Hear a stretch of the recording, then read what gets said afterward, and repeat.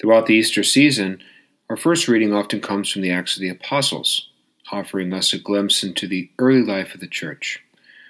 The book of Acts answers questions like, how did the apostles react to the news of the resurrection? Remember, while Jesus is being crucified, most of them ran away and hid. They remained hidden until the risen Lord appeared to them inside a locked room in Jerusalem, transforming their grief into belief. In fact, their sudden reverse in behavior became one of the first arguments for proof of the resurrection. How else do you reconcile the fact that these men were cowering in fear one day, then boldly preaching in public the next? They saw the risen Lord. Jesus wasn't a ghost, he was real. He was alive again. The faith of the apostles, which we see so clearly in the book of Acts, is meant to teach us how to live out our own faith.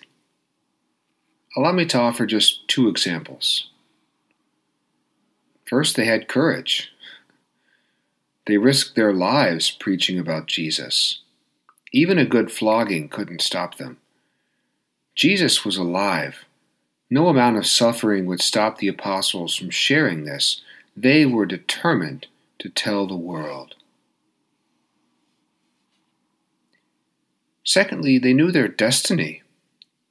So many of these first Christians experienced persecution, separation from their families, torture, untimely deaths. But they weren't afraid. They believed that strongly in the resurrection.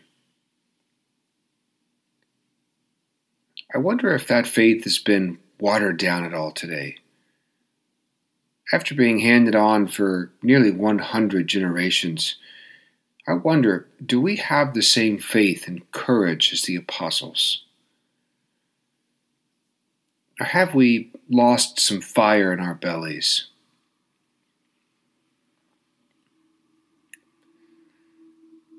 I don't mean to compare ourselves to them in a negative sense, but rather the opposite.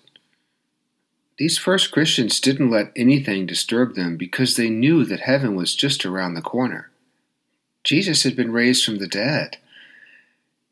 And so would they be so long as they remained faithful. Perhaps this current state of affairs reminds us of how important our faith is. The coronavirus is scary, yes, along with numerous other things that threaten our health like cancer. But the apostles remind us that all is well that ends well. As it's written in the letter to the Hebrews, Jesus Christ is the same yesterday, today, and forever. So should the church be.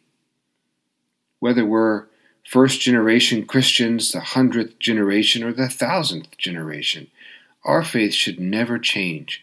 It should be the same, yesterday, today, and forever.